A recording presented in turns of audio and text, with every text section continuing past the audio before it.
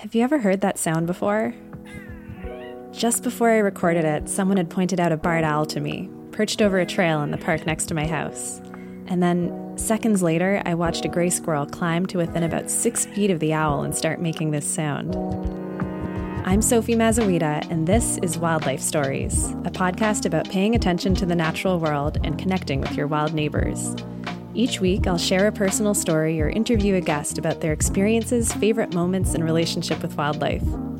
Those guests might be naturalists, trackers, photographers and filmmakers, wildlife guides, or simply anyone with a story to tell.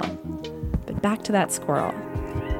I've heard squirrels give a different call in response to cats in my neighborhood, but this is the first time I'd ever heard this particular sound, which is apparently reserved for aerial predators. Squirrel biologists call it a moan. It's kind of like the squirrel's way of saying, I see you, so don't even try to get me. And it can also be a way to warn other animals about the owl.